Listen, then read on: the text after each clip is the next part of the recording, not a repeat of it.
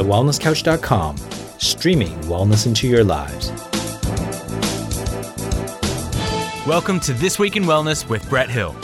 Real news, real health, real quick.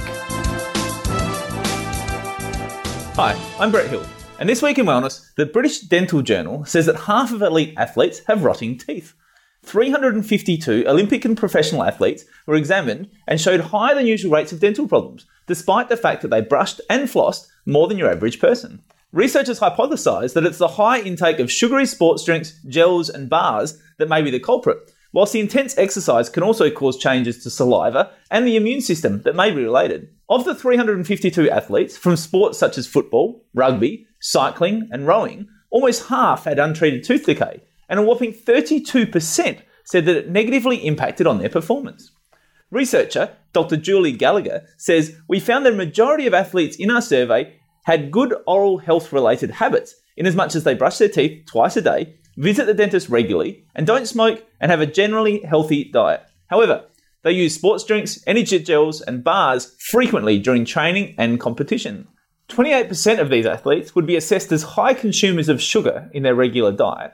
And the research found that the athletes regularly use sports drinks, 87%, energy bars, 59%, and energy gels, 70%, which are known to damage the teeth.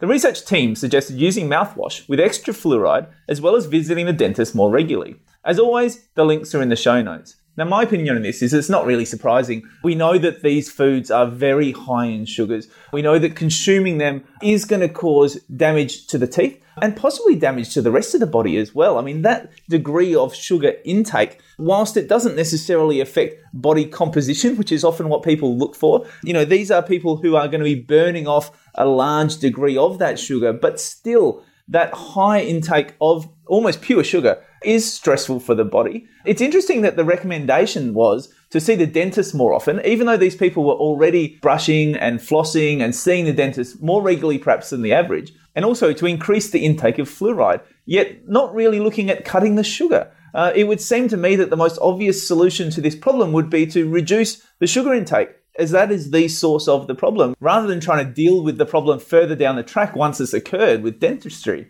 The other question that really needs to be asked is this sugar intake really necessary? If you look at Professor Tim Noakes and the work that he's done with many professional athletes, if you look at many professional athletes around the world who are going and taking a more lower carb approach to their health and to their fitness, it makes you wonder whether this increased intake in sugar is actually benefiting the athlete. It may well be these athletes need to take a longer term approach. They need to look at not only what is fueling their body in the short term and how it makes them perform in the first instance, the training run that they're doing immediately after consuming that food or while consuming that food, but they might want to take a bit of a longer term approach and look at how is it impacting on their longevity as an athlete? How is it impacting on their long-term ability to keep training and keep improving over a period of time? If it's affecting them through inflammation and injury, if it's affecting their teeth, if it's affecting their overall health, it may be that it's providing some short-term benefit, and even that is being debated now as we look at more of the low-carb science around athletic performance, but it may be providing some short-term benefit.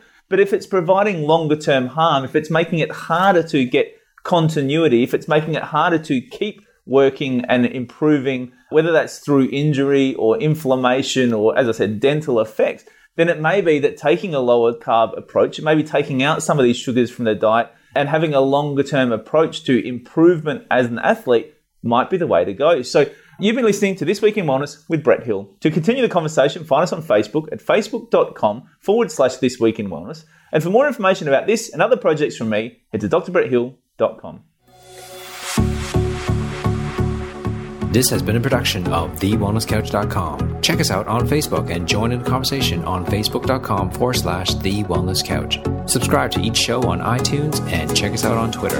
The Wellness Couch, streaming wellness into your lives. Whilst the Wellness Couch presenter endeavor to provide accurate and helpful information to their listeners, these podcasts cannot take into account individual circumstances and are not intended to be a substitute for health and medical advice from a qualified health professional. You should always seek the advice of a qualified health professional before acting on any of the information provided by any of the Wellness Couch podcasts.